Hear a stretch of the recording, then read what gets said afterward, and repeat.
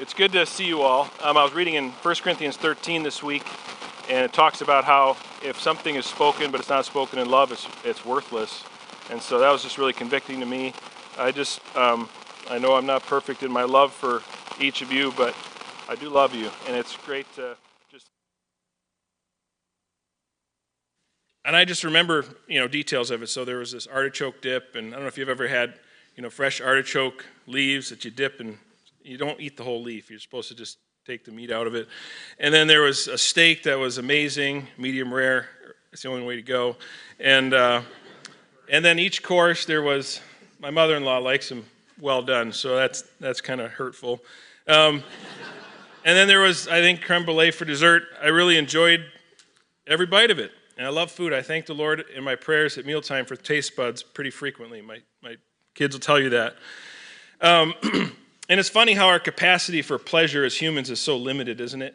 It's like the first couple bites of something is amazing, but then by the fifth bite or the sixth bite, and I should know better that by the third helping, it's not going to be as good as the first helping, But our bodies can hardly endure a whole lot of pleasure before it starts to die down. I'm excited to have new bodies that will not get tired and will not be limited in their ability to glory in Christ and to who knows what, we're going to experience in heaven. So as we've been reading through Ephesians, and if you just sit down and read through Ephesians chapters 1 through 3, to me it's like eating like a multi-course delicious meal. Like it's just one thing after the other, and it's delightful. And so let's settle in for a delicious meal this morning. We're going to recap. A little bit of what we've talked about the past few weeks, and then we're going to get into Ephesians chapter 4, verses 12 through 16. And if you don't know Christ as your Savior, this might be a little bit like if you've had COVID and your taste has gone away. It's not going to seem all that exciting, but you need to know Christ as your Savior, and then it all comes alive. All right, so in Ephesians chapter 1 through 3, we see some things, and we're just going to hit bullets because Matt actually basically did this opening this morning during breaking of bread. We see that God has lavished on us the riches of his grace in Jesus Christ.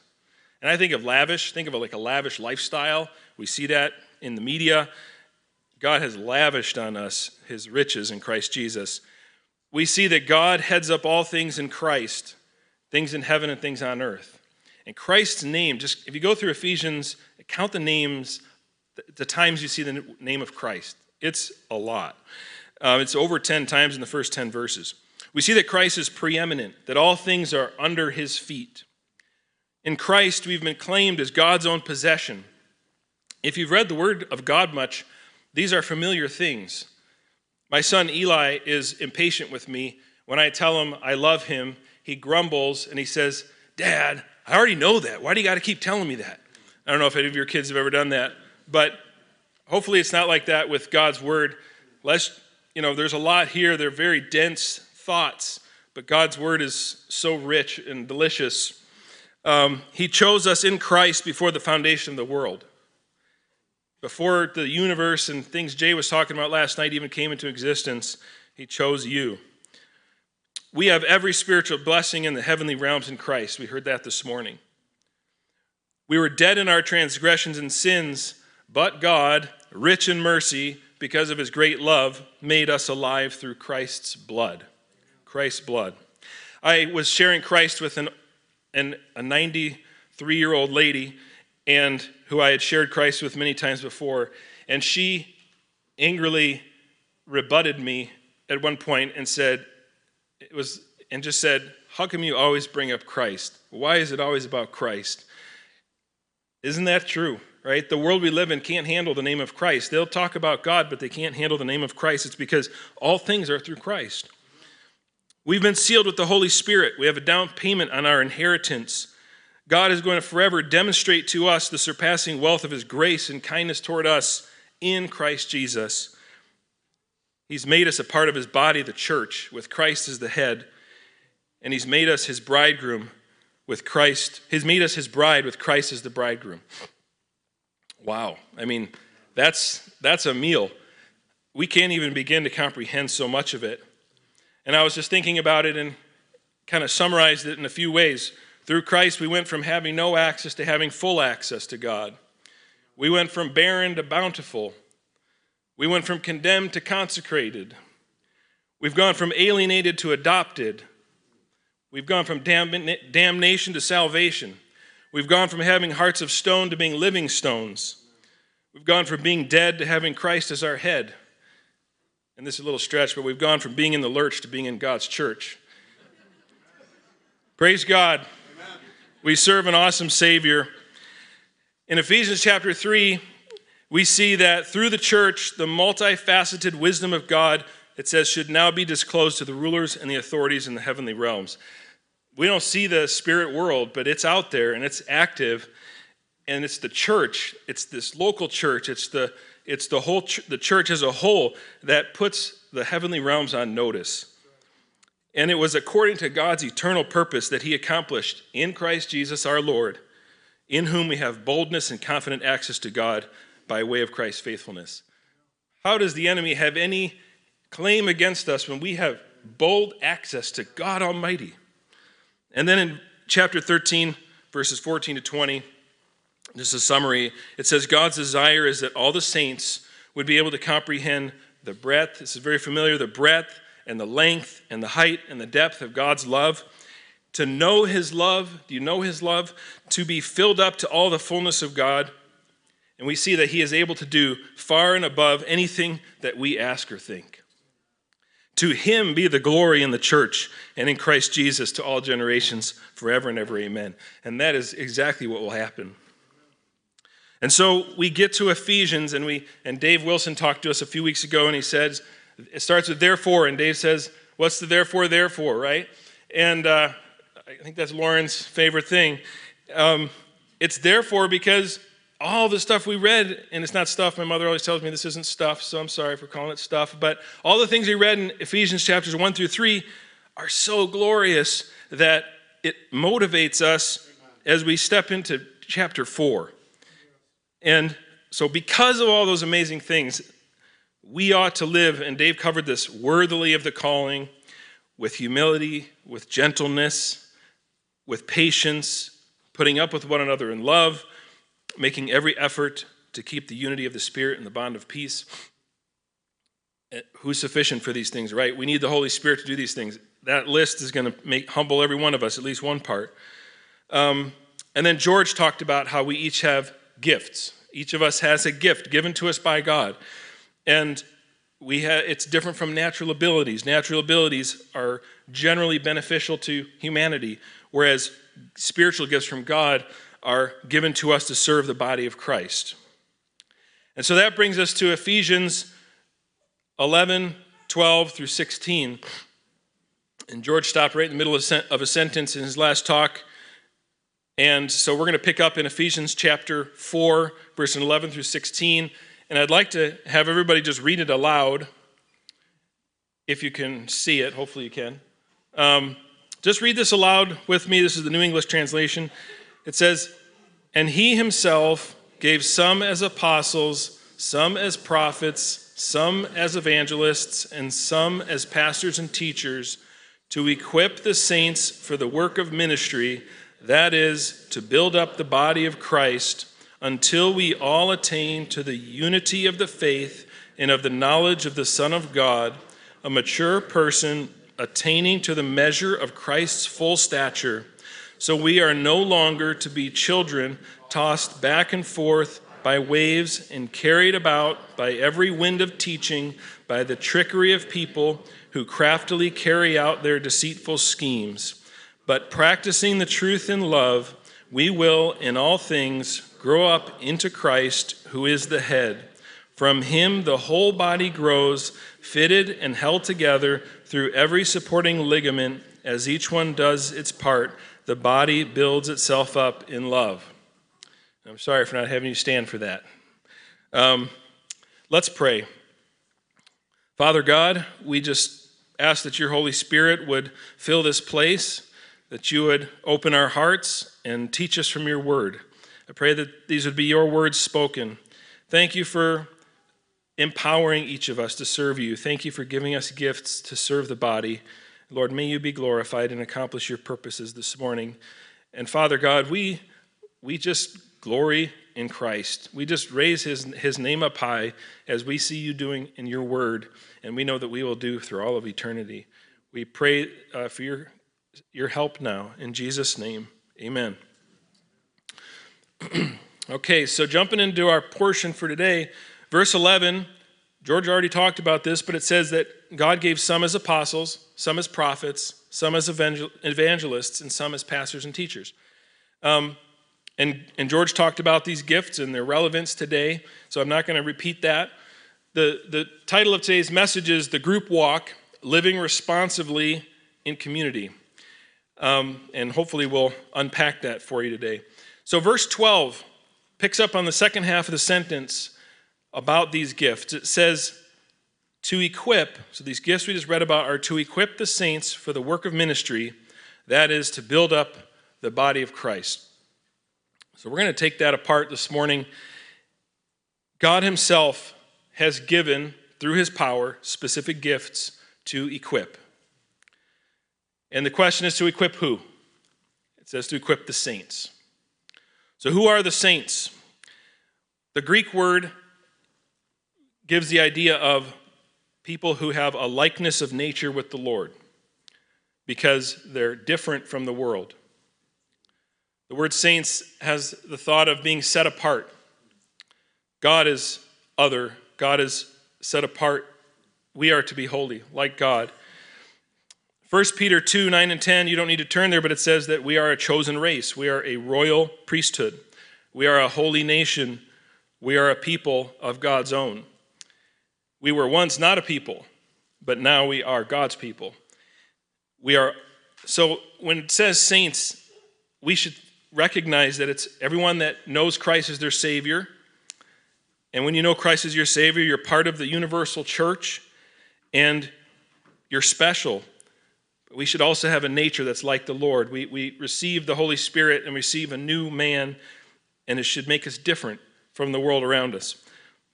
So, this verse is talking to you, those of you that know Christ as their Savior.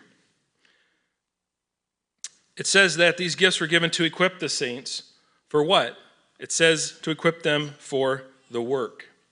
So, we're just pause there. If you're a saint of God, if you're a child of God, we have work to do.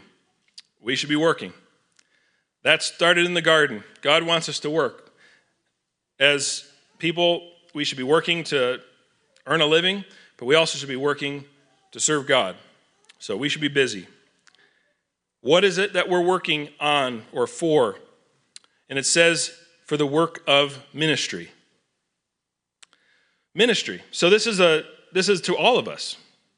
We are all in the ministry.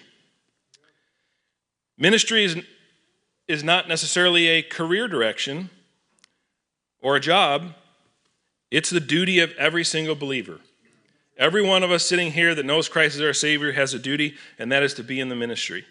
That doesn't necessarily mean you're going to take your income from the ministry 100%. Doesn't mean you're going to be up on the pulpit preaching necessarily, but let's explore what it does mean.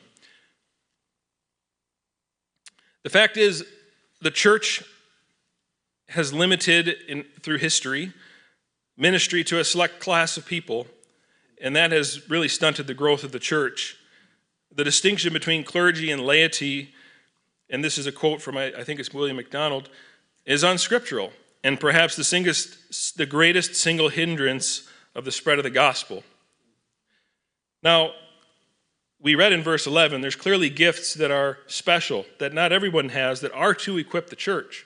So it's not to undermine those or to limit those, but the fact is there's a whole array of gifts that have been given to the church that are there to serve, to minister to the church in countless ways. So sometimes we need to broaden our thought of what ministry really is. So what is ministry? Again, looking back at the Greek word, kind of taking it apart, it has the connotation of active service. So it's action, it's doing things, it's active service being done with a willing attitude. That's important. It's spirit-empowered service that's guided by faith. So as we grow in our faith, God empowers us through his Spirit to serve more effectively, to maybe have a sense of where service is needed. Ministry is not a passive role. It's not a waiting to be asked kind of thing. Don't wait to have people ask for help. God's given us eyes to minister. God's given us eyes to see needs. And when you see those needs, don't think everybody sees those needs. Act on those needs God's revealing to you. I know for Maria and I, back in 2008, the Cedar River flooded, and we lived on the river, which was really fun until 2008.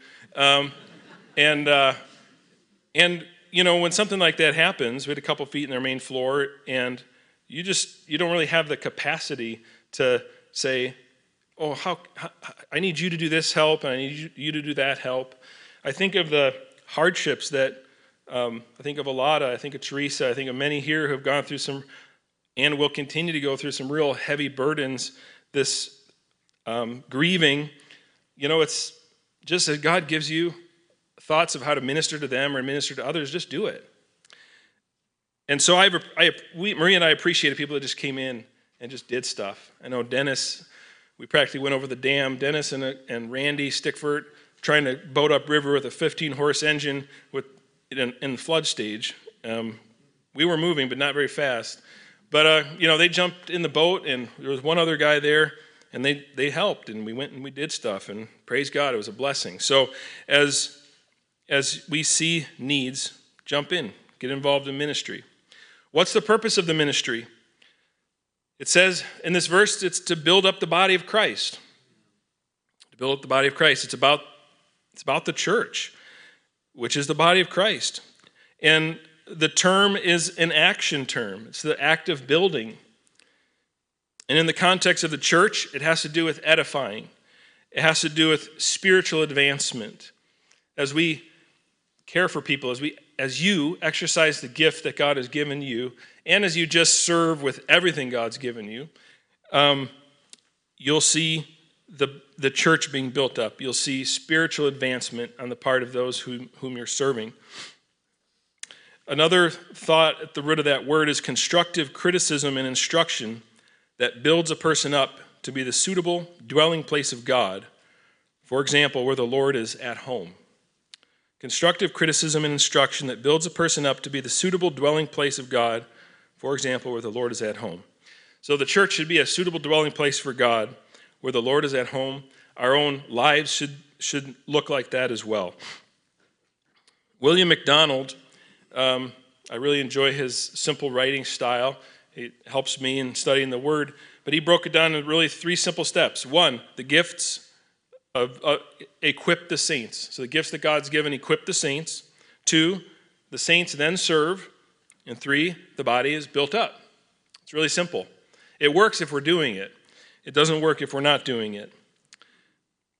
So these gifts have been given to us to serve the church. A couple years ago, a little over 2 years ago, I went through a bit of a career change. And I had bought a business doing window coverings. I have an engineering degree and spent 23 years in fiber optic telecommunications, so I didn't see that coming. And I needed to learn a few things. And so I paid for schooling and went out to California and spent a couple weeks in school. And a lot of the terms that I was hearing, like top down, bottom up, do you know what that is? It's kind of window covering. And it sounded pretty funny when I first heard it, but now it seems very normal. So lots of different terms I learned how to measure window coverings and how to apply a solution to different situations. But when I left that school, I only knew a little bit, and it was ebbing away quickly.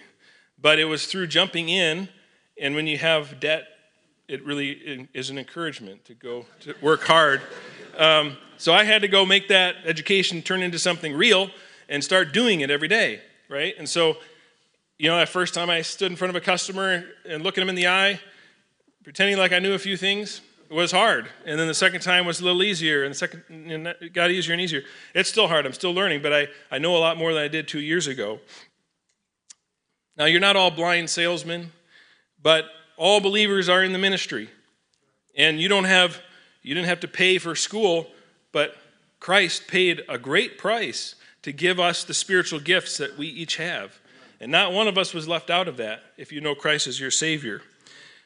However, we need to be active. We need to be exercising those gifts because that's how they grow and that's how they get better and that's how they become more useful. They need to be developed. Even though they're given, they need to be developed and used and exercised.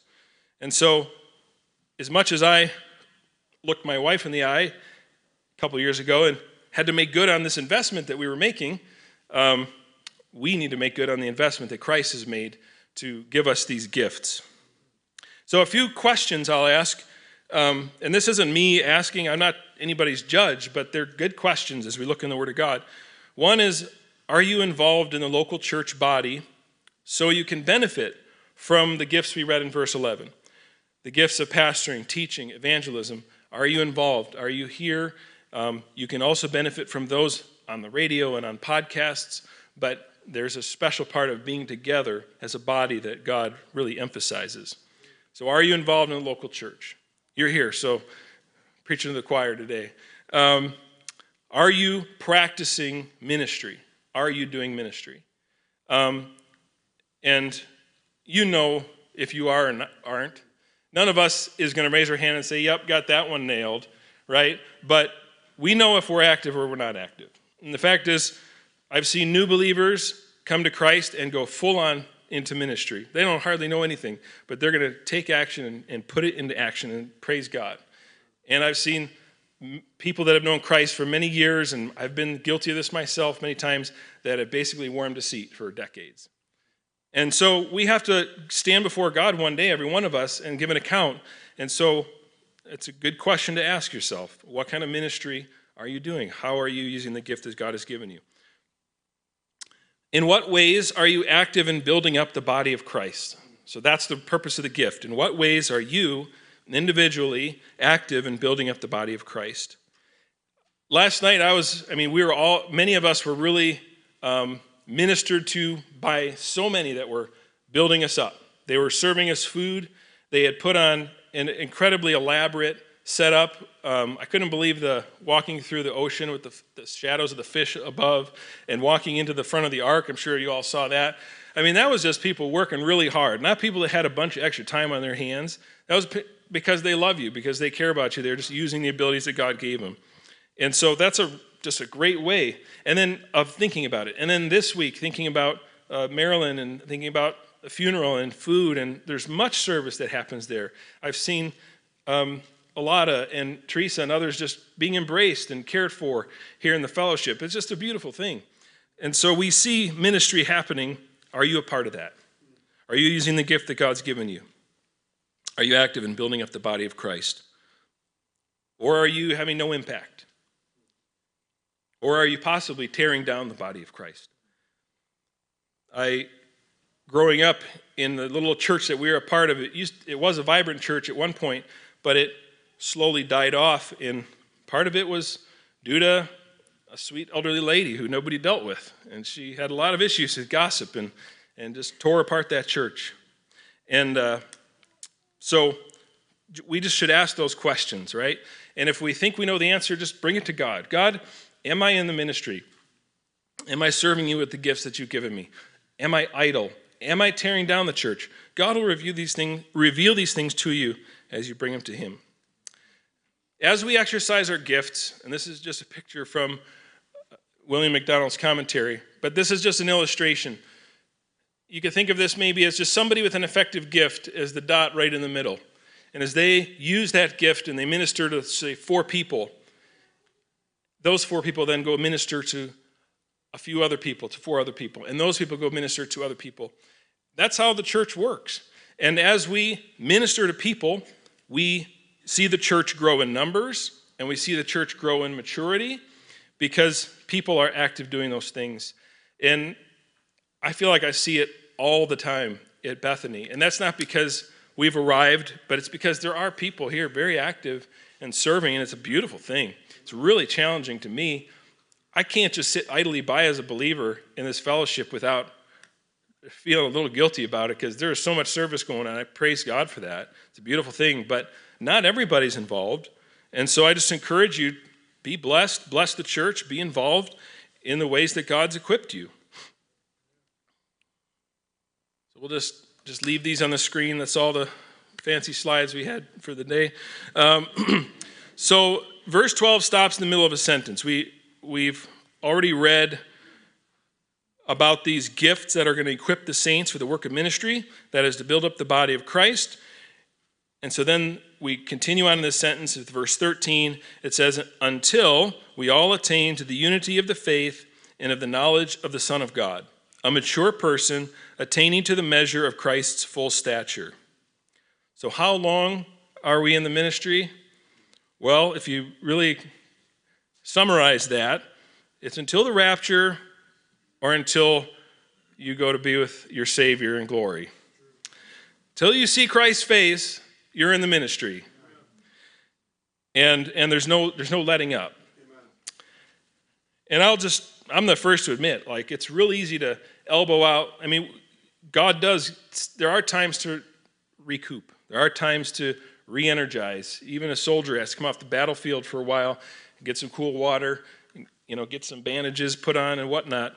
But sometimes I could take that too far. And I think, my time watching the show on Netflix every night is my right. I work hard every day, and I have to go before God and ask him if that's really my right, or if maybe I could be using my gifts during the time he's given me better. As I've gotten older, you just start to see a different perspective on life, and it's like, okay, well, this is our time to store up treasures in heaven, and once we're with Christ, that time is done. We've either stored them up or we haven't done a whole lot, and so that's just been convicting me, and I've been asking myself the hard questions, and please hold me accountable. Ask me the hard questions. So we should be in ministry till the rapture, until we're called home. And what is the goal? Well, we see God's heart for the church in this verse 13. We're to be active until we all attain to the unity of the faith. That reveals God's heart for the church, doesn't it? When we are with Christ, we will have the unity of the faith, right? There will be no... There used to be a joke I would hear, I'm sure people still say it, but you get to heaven and you see a little room off to the side with a few people, and they say, well, who's in that room? And then name the denomination or the way of thinking, but that's so-and-so. They don't know they're not the only ones here. Just don't tell them there's other people here, the end of the day, we're going to understand it. We're going to get God's purpose in those words he said in that particular verse that we thought we had the corner on how to interpret them. But we'll get it one day, but God wants the church to be unified. And right now, until we're with God, and our sin natures are gone, and our selfishness is gone, we need to be patient with each other, right? We need to be willing to talk things out, to be praying for each other. And that is how unity happens, the unity of the faith. It's through good teaching, it's through studying the Word, it's through being humble before God and letting him do his work in you and him working in others. He also wants us to keep working till there's the unity of the knowledge of the Son of God. So we should be growing in knowledge of him. Are you growing in knowledge of him? The only way to do that is really to be in the Word and to be under good teaching and then putting it into action. But we should be growing in the knowledge of him, of the Son of God, and then being active in carrying it out. The Pharisees were good at the knowledge thing, but maybe not so good at, I don't know if they were good at the knowledge thing, but they had a lot of knowledge. But they weren't maybe so good at carrying it out and doing what God really intended them to do with the knowledge that they had. Let's not be like that. And then we see God's heart is that we become mature persons, that we attain to the measure of Christ's full stature. So there's just no throwing in the towel, right? I mean, until we're like Christ, it's go time. We need to be growing and maturing and continuing to let God just have his way with us. And as you walk with God, that that's an ever humbling process. I'm just thankful that God doesn't put it all in a dump truck, because he knows everything we need to know, but he doesn't take it all in the dump truck and then just dump it on us. He's so gracious and kind that he kindly points out one thing, And then he gives us grace as we work through that, through his power, and then we see victory. And it's funny, as soon as you start to feel like you've got some victory there, then he's like, okay, Dave, now there's this little thing over here, and it starts all over again, And praise God. He's gracious and he's kind, and I'm thankful he does that. And we should all be maturing. I have spent a lot of my career in startup companies in the California area, out in the Bay Area, and it's a unique perspective on things. It's pretty much a part of the culture out there that you find a young company that's kind of up and coming, and you go just sell your soul to that company, in a sense, because everybody wants to make it big. Everybody knows somebody that's made millions and millions of dollars from their company IPOing and is retired and whatnot. And some 25 years ago, I went to work for Cisco Systems, and they had just bought a company called Cerent, and it was the highest amount of money that Cisco ever paid for a company that they bought. They paid like $9 billion. It was right before the bubble of the late 90s, and they never really recouped that money, I'm pretty sure. But I got hired after that, like a week after that happened, okay?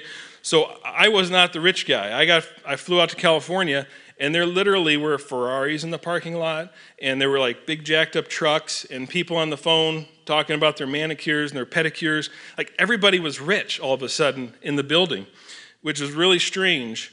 And then I also saw the other end of that, people that would strive to attain to that. They would, like engineers would sleep in the labs at night. They would work all day. They would just lay on the floor and sleep at night, wake up the next morning and just keep working, work to the weekend. The company would bring in breakfast and dinner and lunch, and that's the culture. And everybody wanted to get rich. Everybody wanted to IPO, and it goes on every day. And we all sell ourselves out in some way, or we have to watch out that we don't do that. But you see that kind of determination, and it's because they're motivated by something. We look at Ephesians 1 through 3. I don't know how God can turn the volume up higher on motivation with Ephesians 1 through 3. I mean, he says he's done all of these things for us. He's given us all of these things. Shouldn't our motivation be something like the motivation that the world has to make money? And so the energy in the church, and I feel guilty even saying this because I know I don't measure up to it, but should be a lot like that. Like just go, go, go, Let's give up a little sleep. Like there's a great opportunity here. And I've been convicted about like just witnessing. It's real easy to psych yourself up, to knock on that door and to spit a few things out. And as soon as they turn and say, and kind of reject me, to just feel like, okay, I've checked that box. I feel good. I can walk away. And God has convicted me to say, no, I can't force their salvation, but they're dying. They're in a house that's burning, and it's not about me checking the box. I did evangelism today. It's about recognizing the mission and just continuing to push towards that mission. And I feel so thankful to be surrounded by so many in this assembly, in this fellowship, that I feel like are doing that, and I praise God for it. It's contagious. So as each of us takes seriously the fact that we're in the ministry and allows God to exercise his gift, the gift he's given us through us, as we're in the Word, as we're on our knees, as we let God continue to hone us, it affects others, and God does work through us. And we're seeing growth here at Bethany, hopefully depth of spiritual growth. And that's the model. That's what should be happening, so praise God. But are you a part of it? And I don't mean that in a condemning way. It's just like, come on, this is worth it. Like, join in. Like, let's do this thing. And that's a contagious environment, too, in those smaller companies, is everybody's got a common mission. Everybody's pushing for a common goal. I never got rich from that, by the way, so.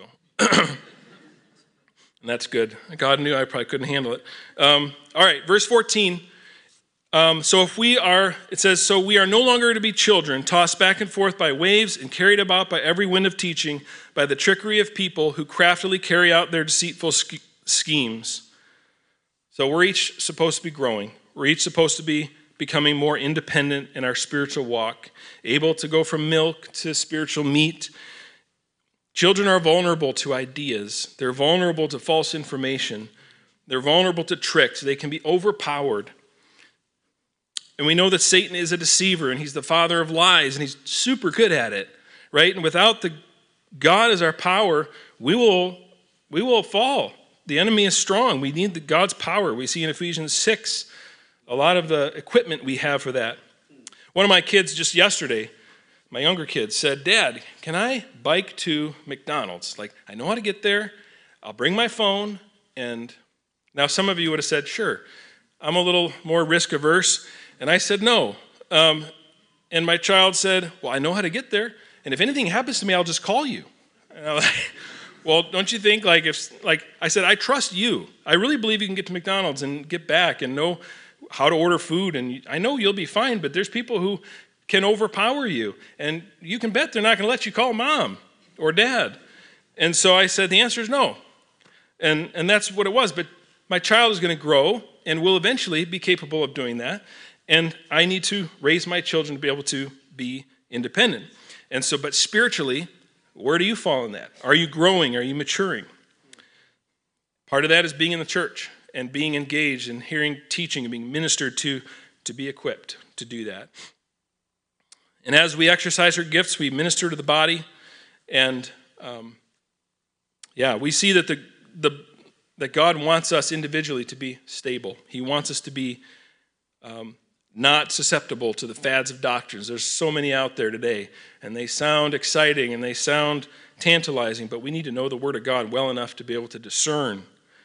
We need to not be gullible. William MacDonald has a quote that really was convicting to me.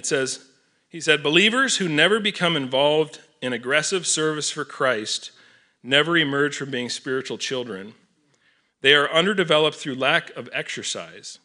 Hebrews 5:12 says, "For though by this time you ought to be teachers, you need someone to teach you again." Believers who never become involved in aggressive service for Christ never emerge from being spiritual children. They are underdeveloped through lack of exercise.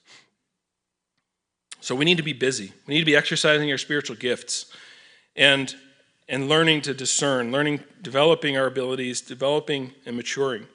So just some questions. Are you aggressively active in service for Christ? Are you immature?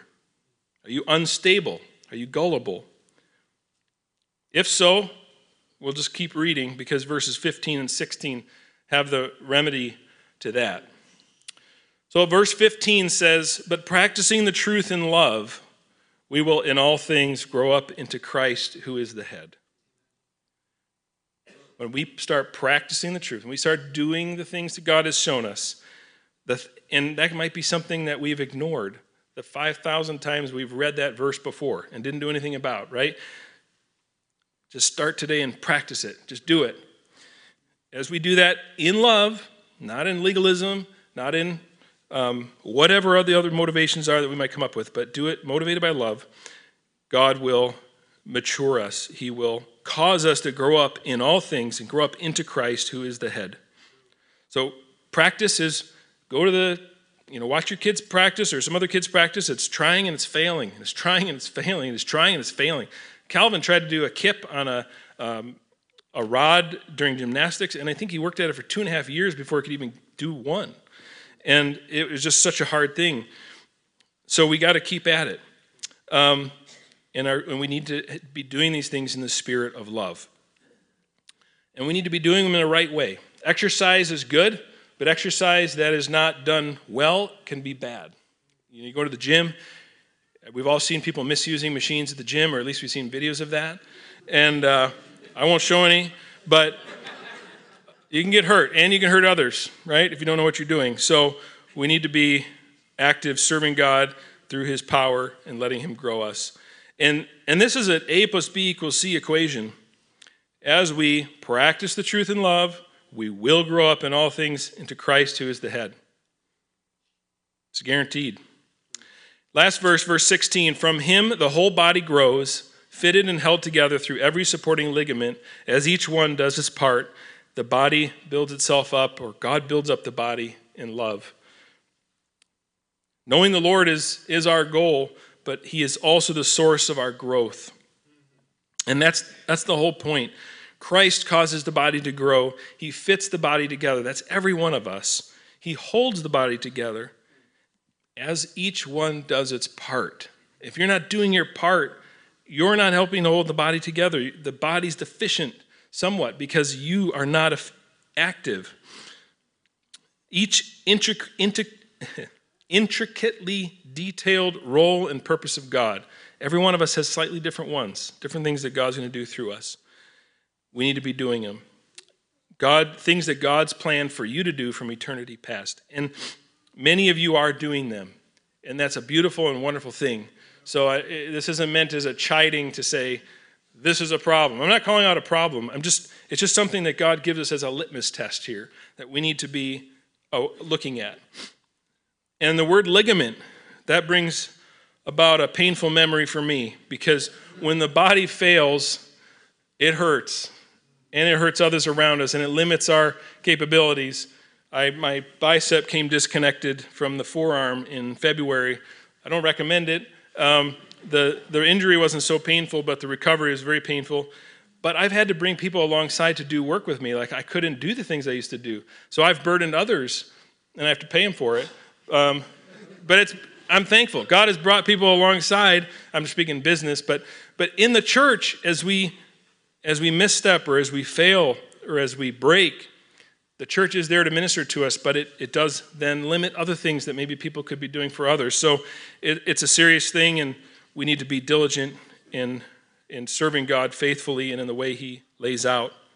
So these are the delicacies that I've been dining on for this past couple weeks. I want to just close by reading a quote from Warren Wiersbe that I think sums it up pretty well. He says, "We realize that as members of the one body and a local body, we belong to each other, we affect each other, and we need each other.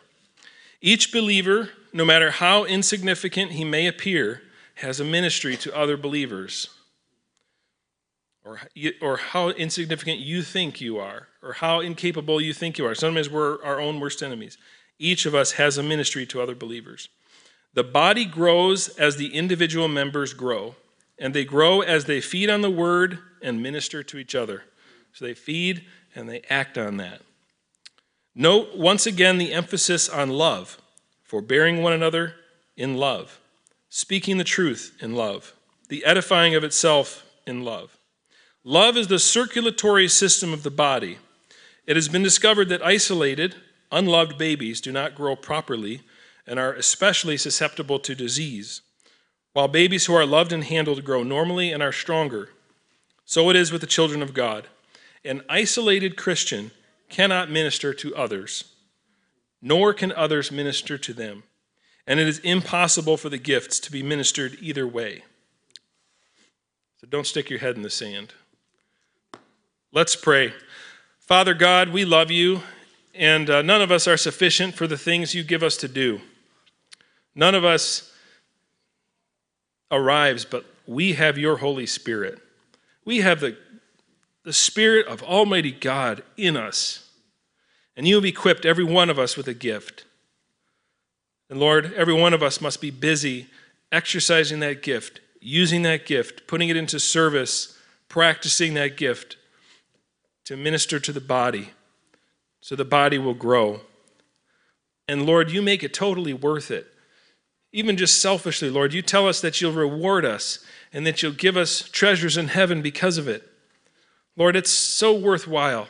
I just pray that we would be as energetic about ministry as we are more than anything else in our life, more than wanting to make money or attain to certain goals, whatever it is, Lord, may our goals to be ministering to you be higher. May that be a higher priority.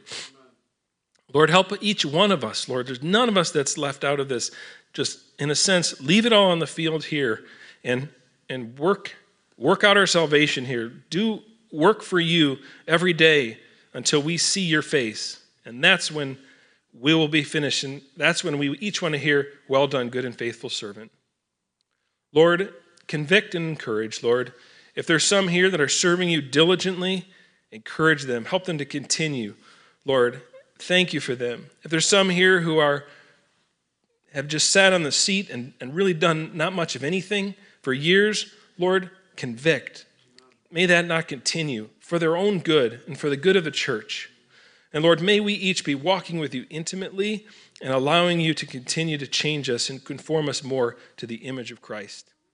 All praise and glory to Jesus Christ, our Savior. We pray this all in Jesus' name. Amen.